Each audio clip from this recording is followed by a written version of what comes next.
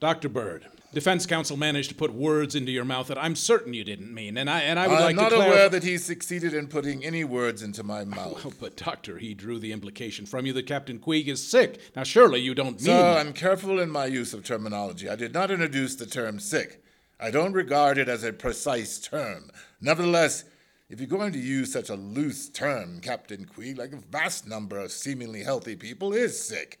However, he is definitely not disabled for command, which is the only issue here. But that sounds like a contradiction, sir, which surely you don't intend... We live in a sick civilization. The well people are the exceptions, and Captain Queeg certainly is an exception in that regard. And furthermore... well, thank you, thank you, Doctor. That certainly clarifies the matter.